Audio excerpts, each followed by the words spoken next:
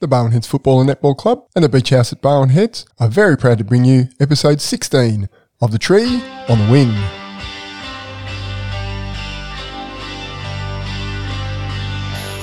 History never repeats. I tell myself before I go to sleep. Don't say the words you might regret. I lost before, you know I can't forget. For the first time since we started the podcast, we had organised to record with a guest and he was unable to attend due to an illness. Nipper made a couple of calls, but at short notice we were not able to get anyone to chat with, so he suggested that he wanted to have a chat about some of the little treasures that he'd been able to resurrect from his family archives. Since we had dedicated the time, and the old saying goes that the show must go on, thought, why not? And I'm very pleased that we went to the trouble because Nipper was able to present a couple of absolute gems from the past that might have escaped the attention of the members and the followers of the club had we not recorded them here. This is a general chat that reveals a report of one of the club's earliest matches, some of the musings of a much younger current senior club official, and reveals the origins of one of the supporters' favourite features at the club. We hope that you enjoy our readings from the history books. Who knows, it may even evolve into a segment on the show. Light shining in the dark, leading me on towards a change of heart.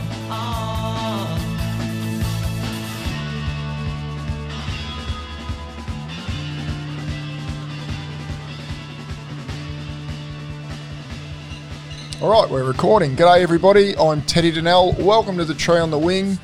I'm coming to you from the Beach House in Barwon Heads tonight, and I'm joined by a man who's got a lot of things in front of him, and he's going to read some of them out. His name's Russell Nipper Hyland. G'day Nipper, how you going? I'm very well, Teddy, very well indeed. I'm very excited to be here tonight. Even more excited with the guest that we plan to have tonight, but unfortunately, he's rung in sick. Now, I left you on Saturday. We ran into our guest. We will, we'll keep it a secret. I won't tell people who it was. But our guest and his friend, his companion, were down from far north Queensland. Yes. We're not saying his name. And we managed very quickly to talk him into coming down because he's not going to be here for very long. No, not. And we thought, that's a good opportunity to get him. Yep. The last thing I left you doing was getting his phone number. And I thought, Nipper will organise that. That'll be good. And we'll set up on Tuesday night and away we'll go. And he's done a fetlock, has he? Yeah, well, I've got his phone number, all good, no problems at all. He rang me this afternoon. He said, unfortunately, I'll have to report that I'll be scratching this evening. I'm ill, not well at all. The only thing he told me was he did need to stay close to a toilet and he wanted to be 100% fit for the upcoming Past Players Day. So he's had to pass the opportunity of spending an evening with us. But nonetheless, we've got plenty of things we can tell everyone about. But before we do that, yeah. we will extend our best wishes to our prospective guest and say we hope you're feeling better. Yes. And we hope you're feeling better soon and you can make a full recovery by Saturday so that you can enjoy an ouzo with the boys. Yes, exactly right. I was a bit concerned whether or not they served that type of spirit here at the Beach House, which would have turned him away because he just literally does not drink anything else. Yeah, that's true. So then we thought, we might have another guest and we might get one to ring in. Yes. And we thought of a very good one. And you've contacted him as well. I've left you to do that. You're the best network person I know. So you had his number and you told me you did. So I left you with that job. And how'd you go with that? Well, I rang him and he's very happy to hear from me. And he's very excited about the upcoming Past Players Day. He's I suppose, a specialist at these type of things. He is one of those blokes that always wears his playing jumper to a Past Players Day. He always imbibes and supports the club in that way. And I had a brief chat to him and I asked him if he was available this evening. He's got a couple of ailments at the moment that he's having treated. regard to probably a lot to do with his football career. Just sort of catching up on him, the injuries. But other than that, he was in good health and he would love to join us, but he couldn't tonight because he was had a prior arrangement with a friend of his and he was going to sample a few wines. Oh, that sounds very civilised. Yeah. So you are out in straight sets, Nip. Yeah, go on. Oh, Go on. well, that's no good. So we still thought we'd get together and just have a chat, and we've been doing this for a little while now, and we always seem to have a guest. As we've explained, we're not going to have one tonight, but it doesn't mean we can't have a chat. There's quite a bit that you've been doing as far as collecting things from the history books and stuff like that. And with the upcoming centenary of the club next year, it's apt that we have a quick chat about the history that you have gathered together. I've noticed you've been doing some fantastic, or a lot of people have been doing some fantastic work putting photographs and things up. Chucky's been very, very good, hasn't he? Oh, it's amazing. I mean, it would appear to the uninitiated that Chucky's just finding stuff, but I reckon he's just leading it out. yeah, he's just... I reckon he's got it on he's drag. just teasing us. Yeah, he just is. Pulls out some absolute gems with some absolute legends of the club from around the 1970s and touching base and bringing those blokes and their families into the fore, which is great. Yeah, his photos of Donny Cameron and Maxie Sutcliffe and the Premiership boys having a beer at the bar. And Hanging off the rafters. Gary Hamer Gary and Hamer, Marshy. Yeah. Was Marshy the coach that year or Gary? No, Gary coached 2 years and then left to go and coach a team in Geelong called Geelong Reserves, Yeah. and Marshy took over. So Marshy would not have been coaching then, but Gary would have. Yeah, it was good to see also in the background what the club rooms used to look like. They were very basic and that sort of thing, but not what they are today, and Probably not what even we remember them No, to that's be. right. Yeah, exactly. They were very basic, and but they served the purpose. And the thing that I noticed in one of the photos was something that you see those things on Facebook. If you showed this to a young person, they wouldn't know what it was. Yeah. You know what it was? A 7-ounce beer glass. Yeah. And the other one was, what do you fill it with? Oh, the old Pluto. The Pluto. There was a old Pluto Pluto. sitting there. The And I was old- thinking, the old if I bin. showed that to Bryce, he'd say, what was that? What is that? The beer gun running from a tube straight to the barrel. You could just sit the glasses of beer up along the bar and fill them up like a Like your water in the garden. exactly right, watering the pot plants. Yeah, it was. It's great, and I imagine that Chucky's probably got loads and loads more photos of those to come over not only the next few weeks, but the next few months and the next few years. And that was after the second semi-final. So they've won the second semi and got themselves into a grand final. Yeah. I imagine what they were like after winning the grand final. Yeah. So because they had the previous year won pretty much every game for the season and gone out in straight sets. Yeah, exactly. And so it was probably a great relief to them that they'd actually made the grand final, because at that point there may have been a bit of doubt. But so what do you got, Nip? You got a whole bunch of stuff there. Going through all the stuff that the old man's kept over the years, or probably more likely Mum's kept, and I've found a bit of stuff there. I've got on the intranet and dug up a few old newspaper cuttings and stories and that sort of thing. And what I've found out, Teddy, is that, and I think we all know this, that the Bowenheads Football Club was started up in 1922. I don't know whether how many records the club have got of what happened around that time, but what I've found is reports on games they've played against Belmont, North Geelong, Connewarre, Freshwater Creek, Grovedale, Moriac and Drysdale. There was a few other clubs mentioned, but there's no reports of them playing against them. But some of the stuff here is just absolute gold, and it gives you an idea of what happened in the club and the reports of the day. I'll read this first one for you. I'm not too sure which paper this is out of.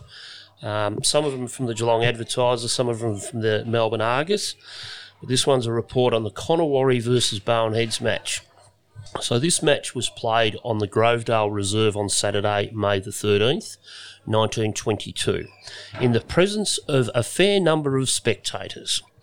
Both teams were strongly represented and some good football was shown. Up till half-time, the teams were fairly even, and at the half-time bell, the Heads had the leading position by 1 point. The play resuming, Conowari played fast and open football. They soon overtook the visitors. In the final quarter, Conowari monopolised the play and scored 6 goals, 3 behinds for that term. The final scores were Conowari 11 goals 10, Barwon-Heads 4 goals 7. The winners were a fairly even side and all played well. Bench on the forward line was in great form for the day. He bagged 9 sixes and truly deserved his shoulder-high journey off the ground. Collier, Feehan, Bradhurst and Mom were also in good form, but as all played well, it is hard to pick out individual players. For the Heads, Stevens, Pera, Scott, Collier were very prominent. The goal kickers, as mentioned for Conowari, were Bench with 9, Bradhurst with 4, Britwhistle with 1, and the secretary was unable to get the goal kickers of the Heads, but Stevens was responsible for at least 2 of them. After the match, afternoon tea was given round by the local lady supporters, and Mr. J. Chalice, who had been elected captain of the Conowari Club, briefly congratulated the visitors on the clean and friendly spirit in which the game was played, and wished them success. Mr. Para, on behalf of the Barwon-Heads team, thanked Mr. Chalice and also the ladies for their kindness in providing refreshments, and asked the Heads for 3 cheers, which were lustily given. Previous to the match, Mr. J. Callis was elected captain and Mr. P. Feehan vice-captain of the Conowari Club. Clark gave every satisfaction as an umpire. His decisions were quick and impartial. And next Saturday, Conowari journeys to Moriac. The transportation of the players has been arranged, and they are asked to watch Friday's issue of the Advertiser for full information. What a great report. That's fantastic. Yeah. How good is that? It's quite interesting too. Because It must have been the Advertiser, because they wouldn't tell you to read the Advertiser unless it was exactly. the Advertiser. So. But it's quite interesting that, Conowari and Barwon-Heads back in those days were, it was close. I was nearly going to say something that Tim Goddard was going to say. They're as close as they are now. But they obviously, there's a lot of names that played for Collingwood that come up playing for Barwon-Heads later on. I'm not too sure how long the Conowari... Well, there was a Collier in each team. Yeah, Collier in each team. The Chalices were in both teams. Benches. There's a road in Conowari called Benches Lane. Yes. So that's interesting to see that. And, while you were reading that, I was thinking, back in 1922, there's a fair chance that the district known as Conowari had a greater population than the town known as Barwon-Heads, because it was a lot bigger and there's quite a few farms out there. And they weren't big farms, so it's quite possible that that's why they were a stronger team. Yeah, and I think the fact that the first Barwon-Heads school, which was round about just out of town, on the edge of the first bit of swamp on the Geelong Road, was referred to as Conowari East Primary School. And then they changed its name to Barwon-Heads, and I think the first post office in Barwon-Heads was called Conowari East. So, yeah. And the other thing is that there was no Torquay Footy Club in those days. No, there wasn't. There was the league they played in was called the Freshwater Creek and District. So that was really interesting. And it was also interesting to read that Mr. Para, who was mentioned in there as the captain, I think, was he the captain that... Anyway, he was mentioned there. And another article The other thing that was interesting is that they were elected prior to the game. Yes. They didn't turn up as captain. They were elected prior to the game, which I thought was fantastic. Yeah, so Mr. Para that was mentioned in there was also mine host at the Mount Colite Hotel, which, for the people that are unaware, is now called the Barwon-Heads Hotel. Previously, it was the Mount Colite Hotel until it burnt down in the... 1927. Yes, that's right, around about time the bridge was being built. Which leads me to believe that somebody from Ocean Grove came across and burnt it down. Yeah, we opened the That's bridge. the kind of thing they do. They opened the bridge and they come over and trash our our pub pub. down. I'm just jealous because they didn't have one. So they had a dinner there. The one of the great things in here, it says the dinner was something to remember, and host Para well deserved the congratulations he received on the catering. The decorations were what femininity would call a dream, with the white and maroon colours of the club floating everywhere in the shape of streamers, while in the centre of the room hung a massive candelabra which, when the other lights were turned out, presented a pretty effect with the varied coloured candles. It's interesting there where they mentioned the club colours, maroon and white. Yes. The jumpers were a predominantly maroon jumper with a white sash. So if Like an Essendon jumper. exactly, yeah. A lot of the old photos show that type of jumper that looks, you know, to the untrained, as something like a Richmond jumper. Yeah, because they're You know? black and white photos. Yeah, and they're actually a maroon colour Yep. with the white sash. And they changed those jumpers around about the 1950s, I believe, to a blue and white because the maroon clashed with a couple of other clubs such as Mauriac and someone else around the time then. Anyway, Dad was around at that time and he said the jumpers were blue and white. And Yes. I don't know whether I've shared this story with you. No, Huey shared that That's story right, with yeah. us in his episode of The Try on the Wing. Yeah. So About, Ollie Bly washed 'em. Washed them, and the blue ran into the white, and they became the two blues. So they thought they looked good, and There they were two, stayed yeah, that there way. were two things that happened. They thought, gee, that looks good, and they're too expensive to replace. That's so right. We're just going to put up with them. And the next time they got new jumpers, they decided to keep the colours. So that's how come we've got our colours that we've got, which are wonderful. Yeah. So I've got a couple of other match reports here, and I won't go through them in detail, but they do mention some of the players from around 1923. They've actually got here the list. The Bowenheads team for the next game will be selected from the following: Ashmore, Barnett ×2, Betts, Collier, Cleary, Ellis, Fuller ×2, Gillam ×4, Hanby, Jennings ×4, Jasper, Long, McDonald, Mitchell, Pera ×2, Phelan, Palmer, Rufus, Stevens ×2, Scott, Spencer, Saffron, Tate ×2, Waith, Williams, and others. So, back in 1923... You just read out the roadmap of Bowenheads. Yeah, I know.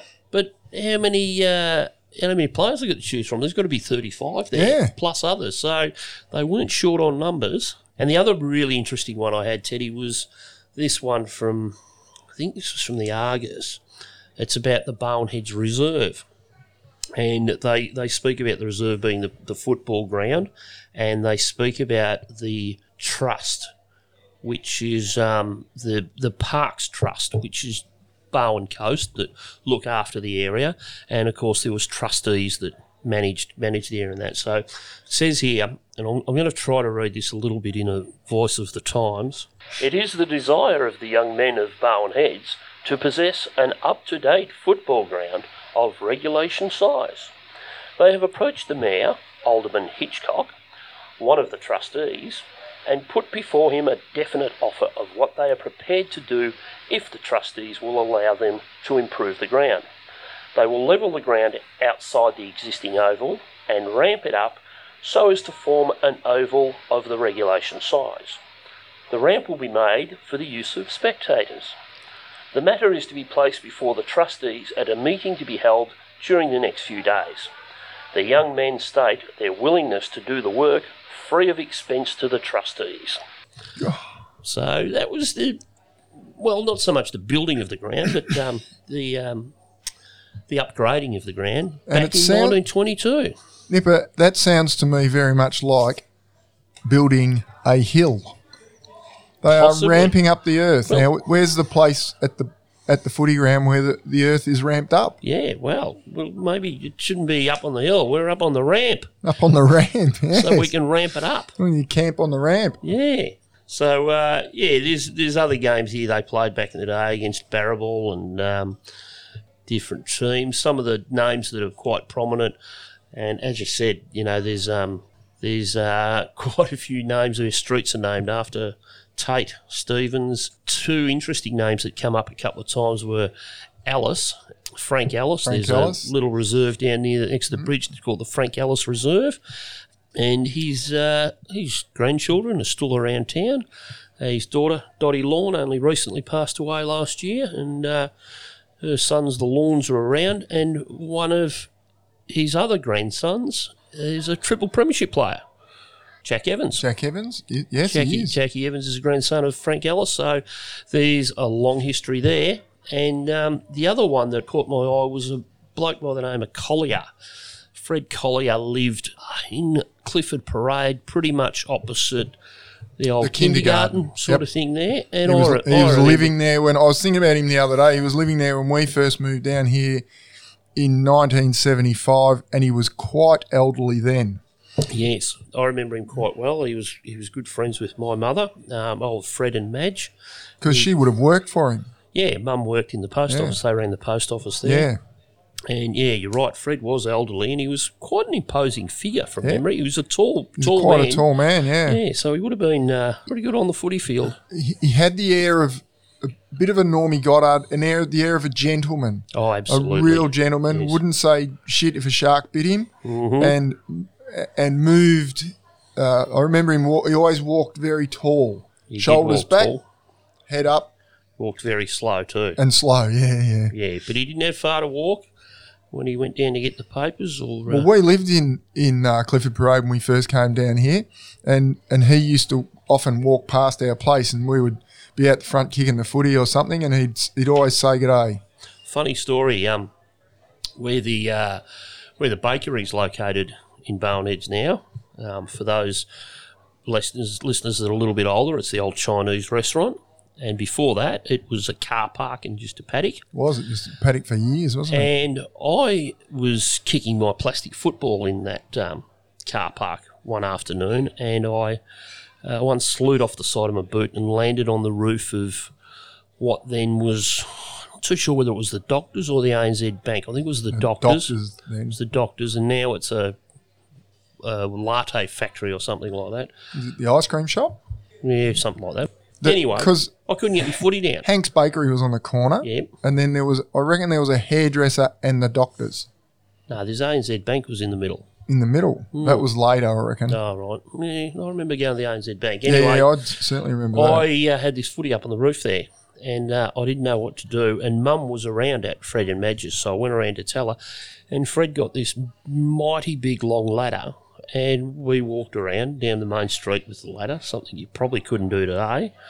Fred put it up against the wall and climbed up there, and he must have been well into his 80s. And he climbed up the ladder and got on the roof and threw down my plastic footy, and I just ran off. I didn't help him down or anything like that. But I mean, how old were you? Oh, I was probably 10. Yeah. He could have been 53. Yeah, he could have been. Everybody who was older than your parents was well into their... he would have had to be in his 70s. He would have had to be at least in his 70s, Yeah. Anyway, it was really interesting, that stuff from the 20s and that sort of thing. I'll tell you what else I found, Teddy. Got some records there. This is an absolute gem, this one. This is it's a photocopy of a little flyer about the Bowenheads Ocean Grove Football Club, in brackets the Seagulls, the under-15 team from 1958. And it must be their presentation night, and it's got Thursday the 4th of September at 6:15pm in the Bowenheads Hall. President H. Harmer, Treasurer K. McEwen, Secretary N. Goddard. It wouldn't have been N. Goddard Senior then, because young Norm would not have been born by 1958. No, he wasn't. The committee was S. Molden, J. Green, S. French, T. Bly, N. Robinson, B. Edwards, S. Rawson, B. Harmon, R. Pearce, J. Tate, J. Foster, L. Shepherd, and R. Pearce. The team coach was John Tate, and the team manager was Reg Pearce. The club extends to you a cordial invitation to attend. So they've got the list of match results there. They played 12 games. They won 8 of them, lost 3 and drew 1. So where do you reckon they finished up on the ladder? That would have got them into the top 4. I would have thought so, but Yep. unfortunately they missed out on the top 4 on percentage. That draw's cost them. It probably has. Ah, Some of the highlights of the season were the best and fairest was won by Phil Green. The second best and fairest was won by Ken Allen. The most consistent was Willie Slakowitz. The best utility was Wassel Melnick. And the most improved was Bill Gravett. Some of the highlights of the year were Phil Green kicked 12 goals versus Bell Park. Ray Casperson kicked 3 of the 4 goals versus East. And Brian Wilkinson kicked 4 of the 5 goals versus Thompson. So some of the players that represented the Seagulls that year were, and there'll be some very famous names pop up here, Gary Adams, Ken Allen, Bill Barry, Jeff Brain, Ray Casperson, Anthony Curry, Cliff French, Doug Feldman. Saw Dougie Feldman out at One Day Estate not long ago. Said hello to me. Bill Gravett, Philip Green, Ray Hose, Graham Powell, Graham Smith, Willie Solakovic, Jeff Tribe, Brian Wilkinson, Wassel Melnick, Stephen Kotowski, Con Zurwell, Ray Stevens, Kevin Rogers, Stan Giruga, and David Keelia. Really interesting one that was. Don't know where that came from though, to be quite honest. And this is an absolute gem, this one, Teddy. This is a newspaper cutting, and I'm not 100% sure what year it is, but it's a semi-final in the 50s that Bowenheads played in against Anarchy. I don't know who won. They do tip Anarchy to win, but that doesn't say Bowenheads didn't win. And instead of just naming the teams, they give you a bit of an idea of what sort of player they are. Ah. It's quite interesting. So it goes through the whole Anarchy team, and then it says Bowenheads put up... What year is this, Nip? It's in the 50s. It was when Righto. Dad was playing. So it was in the finals. Could have been 57, could have been 59. But it says here, Bowenheads put up a good show against Port Arlington until halftime last week, then faded. However, the side will improve on that performance and should worry Anarchy. It is on a par as regards size and marking ability and should hold its own regards pace. So here's the team. From the back line, obviously, D. Yarrett. Tall, safe mark and very determined defender. At fullback, S. Highland. Very dashing, sure mark and long kick. There you go. The other back pocket position is yet to be filled. The half-back line, Jay Shepherd. Tall, fast player, nice kick. Centre half-back, R. Tribe. Another tall boy, good ball handler, sure mark and long kick. The half-back flanker is P. Stevens, a rugged type, very determined and safe clearer. The centre line is P. Harmer, which would be Fippy, left foot kick, never lets up. In the centre was W. Feldman, tall player with good disposal, sure mark. And John Druce, fast, good ball handler, nice pass to position. The half-forward line was Jay Tate, a pacey player and sure kick, and Max Wall, the centre half-forward, experienced, good mark and accurate kick. The other half-forward flank was Jay Wallard, who's a good position player. The forwards were W. Vortier, a big player, plenty of dash, good mark and kick. The full forward was B. Hewen. He was good in the air and a straight kick. And the other forward pocket was Mick Jennings, a solid player, ruck rover type. The rucks were made up of Fred Wilmore and R. Smith, both experienced players, good marks and long kicks. And the rover was Reggie Pearce, a clever player, good on the ground and a fair kick. A fair kick. A fair kick, only a fair kick. What does that mean? I don't know. Everyone Sometimes else he was kicks at the long opposition. or accurate. Sometimes he kicks at the opposition and sometimes he kicks it to us. Both sides have competent reserves available. The game should be very even, but it is expected that Anarchy will win its way into the grand final by reason of its stamina and strength from goal to goal. Those are sensational, Nipper. Yeah. Where did you find all that? Oh, just in the old man shit, you know. Oh. She's got, as I said, Mum looked after it all and filed it away, and so that was a very faded old newspaper cutting. I imagine it was from the Addy, and I found some footy records here, Teddy. These are from 87, 92, and 86. Bit of a write-up about being beaten and that we should lift and improve next week.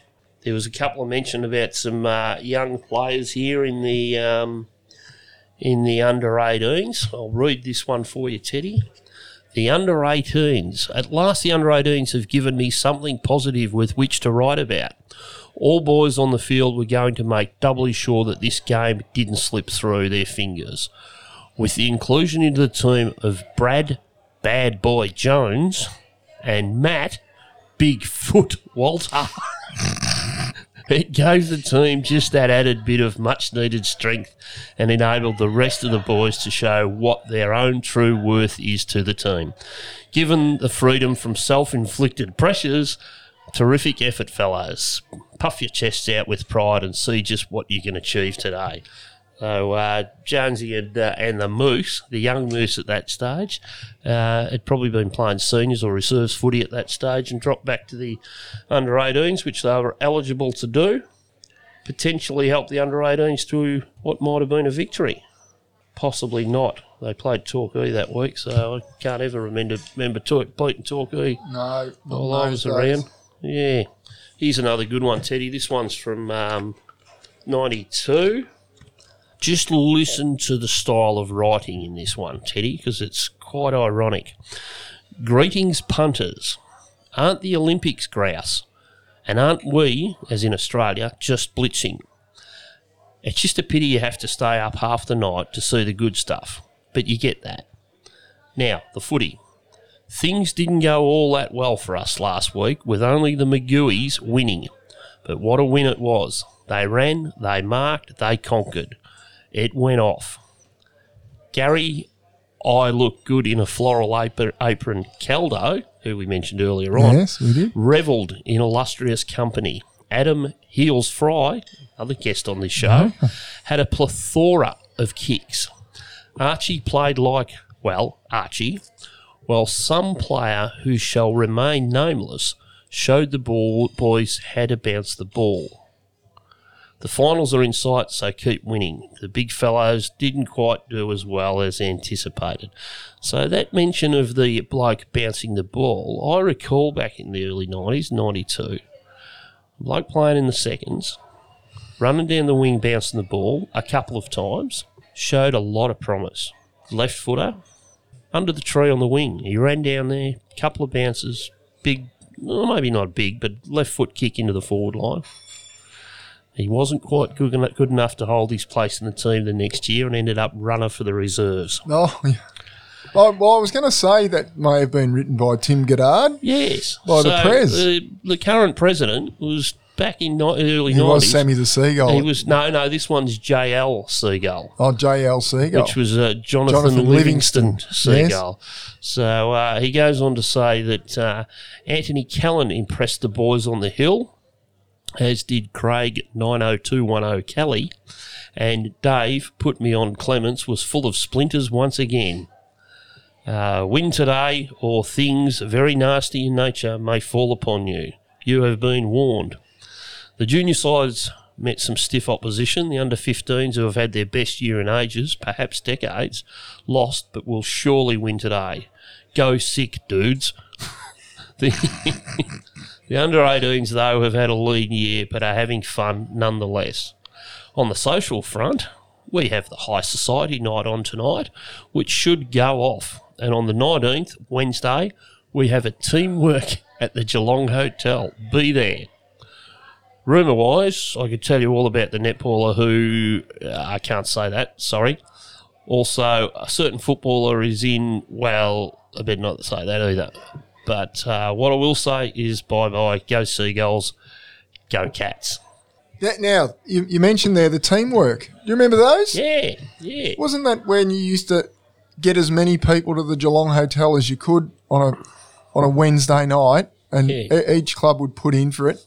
I remember going to that, and I don't remember there being a lot of people there. No, it was like a networking night. If your club could get a certain amount of people there, guests or whoever, you would get like $10 a head or something. Yeah, it was quite substantial. But it was and when we say the Geelong Hotel, we don't mean the Corio Hotel, which is now the Geelong Hotel. We mean the Geelong Hotel, which is on the corner of Myer and Mirabel Street, and there is now a hospital, or part of a hospital anyway. Part of a hospital? Yeah. That's fantastic. You like those, these are really good. I was looking at the numbers. I always like to look at the numbers. There was a boy, Matthew Walters. Any relation to Matt Walter? Could be. Number 30. Number 30 in the under-18s in 1987. Of course, played in a reserves premiership team later on in the year. Yes, he did. He did that year. And he was also in the senior list as number 32. I remember him being number 32. Oh, yep. I think that's what he played in the 87. Actually, did I say 30? He was 35. 35. 35, and we go through there. 31, Dale Speedy Harmer. Oh, he's a good contributor on Facebook he too. Is. Yep, he pops up every now and then. Yes. Oh, these are fantastic. Number 22 for the seniors, Daryl the Fisher. He's up on the Gold Coast. Yes. We did have some pretty ordinary nicknames for blokes in those days, didn't we? Yeah, we did. What's your name? Daryl Fisher. What's your nickname? Yeah, Fish. I'm just looking at a couple here. Kenny McClellan, Macca. Mick Dawson, Dorso. Daryl Fisher, Fish. Johnny Egan, Ego. Absolute superstars. This is back to 87. And we know why this one is. Tim Donnell. Yes. 44. 44, he did. Why was he 44? I don't know. Who was it 44 for Fitzroy in those days? Oh, Richard Osborne. Would have been Richard Osborne, yep. Yeah. And he loved him. Would have been the go. Bloke we spoke to on the weekend. Don't just let us know if we're boring you people. Yeah. But these are great. Bloke we spoke to on the weekend, Russell Mowat. Mowat, 38. 38. Nice. You're doing well. Yeah. David Highland, of course, was 34. Yeah. I'll tell you, I ran into a past player on the weekend at Ocean Grove whilst the under-19s were playing. And he said to me, "What are you doing here, Teddy?" And I said, "I might ask you the same thing, Ronnie." It was Ronnie Williams. I said, "I might ask you the same thing, Super Nuts." And he said, "Well, one of my daughters is over the back playing netball. She's always played netball at Ocean Grove." And I said, "Oh, yeah." And he said, "Well, what are you doing here?" And I said, "My son's out there playing in the under-19s." And he said, "Which one is he?" I said, "The big one there, number 15. "Oh, bloody number 15. You stole that off me." And I'm having a look here. In 1987, Ronnie Williams, 47. 47. Well, in the ones I've got... It's not that he's scarred by it, but he he remembers that I stole his jumper. In one of these records I've got here, which is 86, number 15's Greg Wilson. In 86? Yeah. So, 87 must have been the year that I ended up with it then. Yep, 15, Matthew Donnell. Is that 87, the other one? Yeah, well, that I think was so. 92, that one. I don't think you get a mention here, Teddy. Probably not. There's a whole list of players there. Oh, no, there's a list of players here that haven't got numbers. It only went up to 40. No. You're in that list, Teddy. A great number 48, Tim Zula. Nickname? Had a good nickname. Bomber. What about Michael Portelli? Mushy. He was for many years one of the head trainer at Ocean Grove. And he's not there anymore. There's interesting names there. And then I've got another record, Teddy, from 1973. Now we're talking. Premiership year. It's the actual grand final record. And a couple of things I've opened up this page. The best and fairest voting for the league in 1973. We probably all know that Dennis Johnson won the award with 17 votes. The runner-up was a bloke from Winchelsea called N. Harvey. And the third place getter with 15 votes, only 2 behind the leader, Brian Marshman. Wow. So Marshy was third in the league best and fairest that his teammate won. Yeah, a couple behind that again on 12 votes was Peter Granny when he was playing at Bowen Heads here after coming down from Fitzroy. He went on and won a league best and fairest at Queenscliff? Yeah, I think he might have too. I think he did. Leon Zurwell also gets a mention there for Ocean Grove. He played his junior footy at Bowen Heads. I remember at some stage it being referred to as the Bowen Heads banter. It's quite interesting. There it is. Here we go. And this would not be Tim Goddard writing this one. The league best and fairest, Dennis Johnson. Club best and fairest, seniors, Peter Lindsay. Reserves, Pumpkin? David Watson. Under 16s, David Gubbins. Under 13s, James Gubbins. The League Permacrete Award in the seniors went to Peter Growney. The Bowen Heads Shell Garage Award in the seniors went to Peter Lindsay. And the Bowen Heads Smith's Supermarket Award in the reserves went to Brian Banfield. That was in the days when the Shell Garage was operating in Bowen Heads. And it was quite interesting that Peter Lindsay won all the club awards and Dennis Johnson won the league ones. Yes. And Peter Granny won a league one as well. So obviously a very good team. Congratulations also to all the club best and fairest winners, seniors and reserves winners. Peter Lindsay and David Watson have played with Bowen Heads since small lads, and both are a credit on and off the field. Sincere thanks to all senior and junior players and also to everyone who has given their time and services during the season. Dates to remember, the Club Cabaret, Yes. the 21st of September, the end of season trip, the 27th to the 30th of September, the senior dinner on the 19th of October, and the league presentation cabaret on the 5th of October. Pretty full social calendar there. Now, this is the pre-match for the 1973 Grand Final, Teddy. Beautiful. The question to be answered today, which team can produce their top form on the day when it most counts? So Bowen Heads were playing Winchelsea at Torquay, Saturday, September the 15th, 1973. The score so far this season reads Winchelsea 2 wins, Bowen Heads 1. But it was in the vital second semi-final that the Heads proved superior. Now, Winchelsea, after a devastating win over Torquay in the preliminary final, have their last chance for season 1973 to prove their premiership worth. It's a bit of an understatement, that is. The two coaches, Gary Hamer, non-playing at Bowen Heads, and Noel Mullen from Winchelsea, have guided their teams into this year's grand final with expert leadership and the ability to get the best out of their players consistently. Winchelsea has boasted big man strength and a tight back line, while the Bowen Heads side includes the league best and fairest player, Rover Dennis Johnson, as well as the leading goal kicker, Stephen Peace. At their last meeting, Bowen Heads played up to their good form, whereas Winchelsea, after a 3-week layoff, had many players down. These same players bounced back on Saturday, and a continuation of this improvement will make a close game assured. Doug Stevenson and Hans Berger dominated around the packs, and their duel with Dennis Johnson will be a highlight.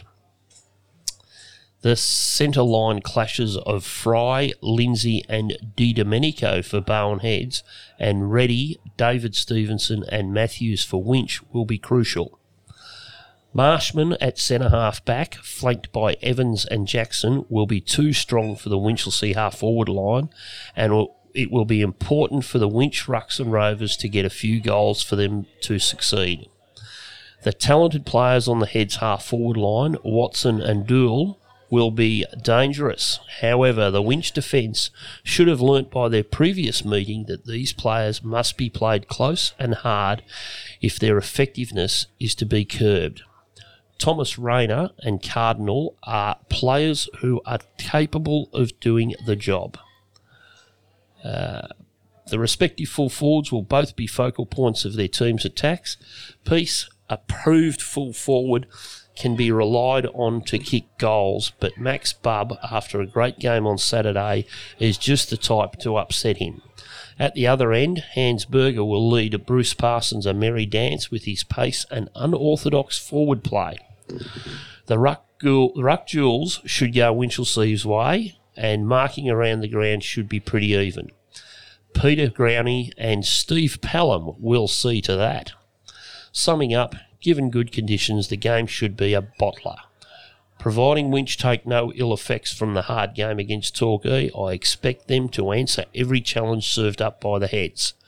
Bowen Heads' great record cannot be overlooked, and they will start firm favourites to win their second successive premiership. However, the underdogs have beaten them twice during the season and should win to give them the 73 flag. That's interesting. Why was that? Well, the last couple of lines, he pretty much tips both of them to win. Yeah, he does too. Yeah. Who wrote that? No, it doesn't say. No, it doesn't say. Peter who wrote. Sheffield? It Maybe? could possibly Back have in been those Peter days? Sheffield. Might have been Don Cole. Well, no, the reason I'm saying Peter Sheffield, because Peter Sheffield was a Winchelsea boy. Yeah. So he might have been trying to keep in good stead with the rest of the Winchelsea people. He didn't want to get kicked out. Exactly. That's about all I've got, Teddy, I think. Oh, that's fantastic, Nipper. Absolutely wonderful. Bit of history. That's the sort of stuff that, if anyone's got stuff like that, we'd love to see it. The footy club would love to see it, and we'd love to get copies of it, and we can just go through it on the Tree on the Wing. The few names there that are of people that are still with us from obviously the 73. The 73 guys, most of them are still alive. Unfortunately, Stevie Pelham, we miss very dearly. Yep. But from those older ones, names like Reggie Pearce and Stewie Highland, Johnny Druce, Johnny Shepherd. Johnny Shepherd, all still floating around. Yeah. There's another bloke by the name of Brian Harmon. Did I ever tell you a story about Brian Harmon? No. Very funny story. It's just one of those rare things that happens sometimes. I was going on holidays with the family a couple of years back now, probably 3 or 4 years back, and we were flying to Queensland. I can't remember where we were going, but we're flying to Queensland anyway. And we got to Tullamarine Airport, and our flights had been cancelled. Not postponed, cancelled. And this is about 6 o'clock in the morning. So I rang them up and I said, rang up the airline and I said, so when can we get on another flight? This is a Saturday morning. They said, Monday afternoon you can get another flight. I said, well, that's not good enough. When do I get my money back? They said, that'll be a couple of weeks away. I said, this doesn't seem good. Anyway, so I told them what I thought of them, and the parting comment from the poor customer service bloke was he told me to have a nice day, and I said I don't think it's going to be a nice day, and words to that effect. Anyway, we had to purchase tickets as soon as possible, get on the next, on a flight that day to get to Queensland. Yep. So we purchased 5 individual seats on a flight at 12:30. So I sat somewhere up the front. My wife sat in the middle. One of my girls on the other side of the aisle to my wife, and my son and other daughter sat right up the back. So we were spread out over the whole plane. We got to Queensland. We got off on the first off. I'm sitting there waiting for the rest of the family to come along, and my wife's walking up, off the plane with a quite elderly gentleman and having a chat to him. And they're chatting away, and he said, lovely to meet you, Clarissa, and off he walked. I said, who's your new mate? She said, he played footy with your dad. And I said, yeah, what's his name? She said, I can't remember. She said, I think it was Brian. Anyway, so we go down to pick up our luggage down the bottom, and he's standing there waiting for his luggage. I thought, I've got to find out. I said, walked up to him and said, g'day, how you going, mate? He said, yeah, pretty good. I said, I believe he was sitting next to my wife on the plane, and he said, are you Stewie Highlands boy? And I said, yeah, I am. What's your name? And it was Brian Harmon. Yes. And Brian was an Ocean Grove boy that came over and played football and cricket at Barwon Heads, but also played football and cricket at Ocean Grove. He's very good friends with Max Sutcliffe and still remained in contact with Dot. And he had moved out to Bannockburn, I think, somewhere out that way, and he had a couple of kids. And I think one of his sons may be a teacher at St Joey's now. Oh, Johnny Harmon. Yeah. They live in Bannockburn. Yeah. He's a Bannockburn boy, Johnny. Yep. So, I went to school with John. Yeah. So Johnny's father, Ah, Barwon it was Heads Brian. footballer. Barwon Heads Yeah. footballer. I didn't know small that. world, yeah, small world. So he's still going. Well, he was 4 years ago Yeah. when he got off the plane, and he There was you go. heading further north than what we. I think, yeah. But yeah. While we're small on the world. subject of people not being with us anymore, something came to my attention today, and I don't know this bloke, but I think we should mention it because Chucky put it on Facebook. And one of we love Ocean Grove as much as we can possibly love them. And a guy called Jimmy Serinin. Do you remember Jimmy Serinin? I do. He apparently passed away after a long battle with illness today or yesterday. So And I think I have seen photos, and I don't know whether it was him or his brother played junior football at Barwon Heads. Oh, okay. You know, because as Chuka mentioned, he grew up with him, and all those guys from Ocean Grove all came over here and played at that stage. So he potentially could have played football here as a junior and then went over to Ocean Grove when they got up and running. But And the other one closer to home that I saw recently was a guy who was in our team of the half century at the cricket club. Yes. And you mentioned his name or his brother's name a couple of times. His name may have been in there. Jeff Bloke called Casperson. Jeff Casperson, who passed only in the last couple of I weeks or think so. Jeff Casperson might have played senior footy in the 59 season at Barwon Heads when they were... There was a photo of him Yeah. somewhere Yeah. that I've seen, But, because was- he and Max Wall were Yep. two blokes from the older times that made that team. Yeah. And both came to that night when They we did. when They we did. Yeah. when we presented it. Yeah, Jeff and used they to drop both into played- the cricket club whenever he'd come down from Queensland and see how everything was going. Lovely bloke, absolute gentleman, and from all reports, a fantastic cricketer.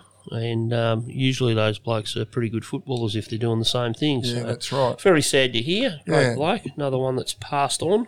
So we remember those people, and if their families are listening, we're thinking of you. And the footy club at Barwon Heads is thinking of the people who've lost somebody at Ocean Grove and of our own person.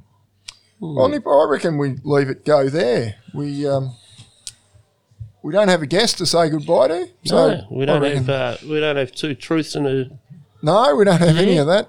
I tell you what, you've done.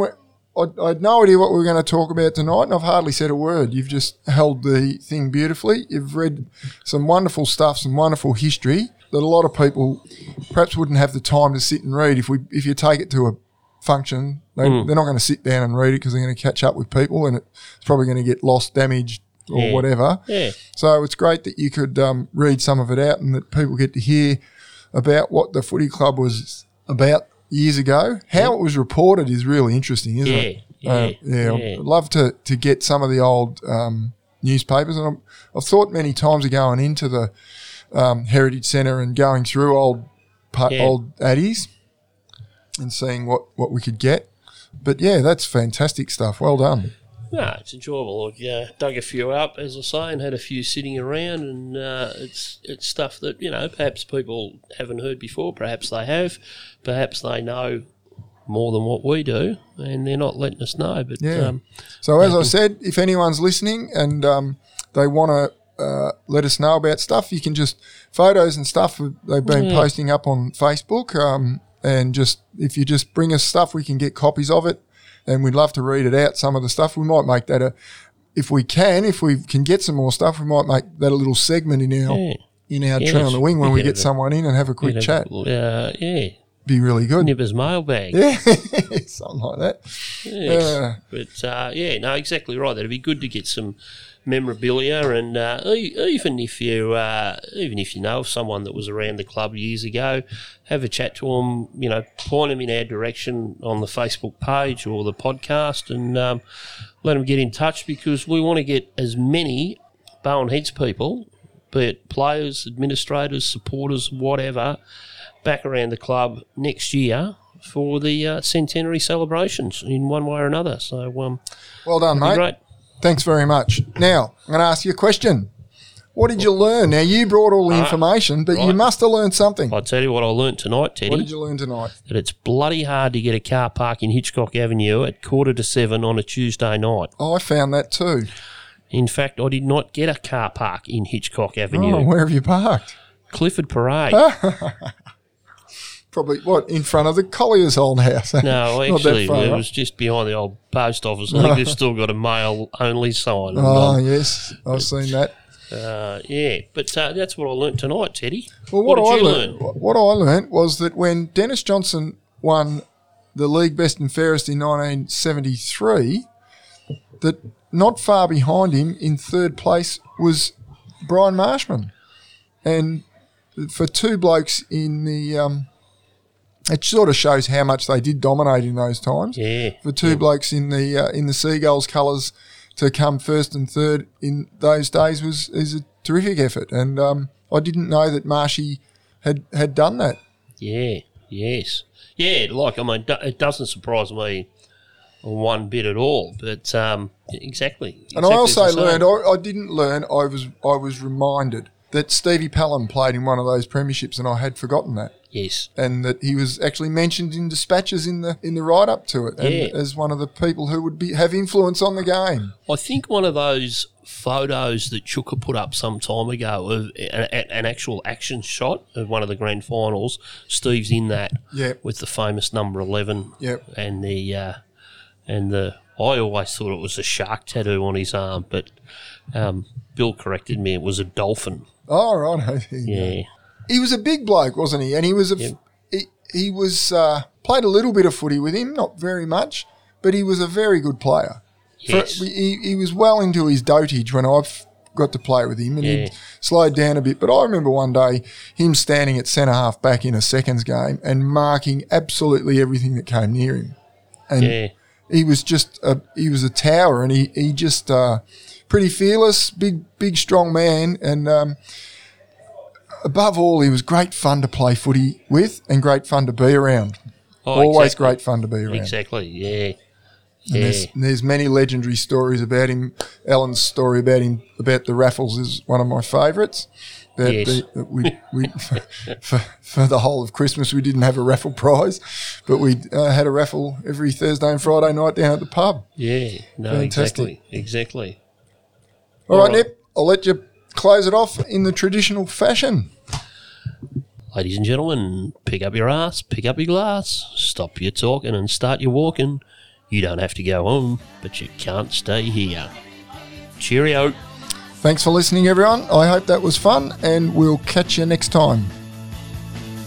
There's a light shining in the dark, leading me on towards a change of If you've ever wondered what a 1920s aftermatch looked like, how teams came up with captains 100 years ago, or how the fabled Hill got there, then all of those questions have now been answered. It was a bit of a risk recording a bloke reading from newspaper cuttings, but I hope you'll agree it turned out pretty well. Thanks to the Beach House for hosting us. Special thanks to Nipper for the suggestion, the eloquent readings and the research. And thanks very much to you for listening.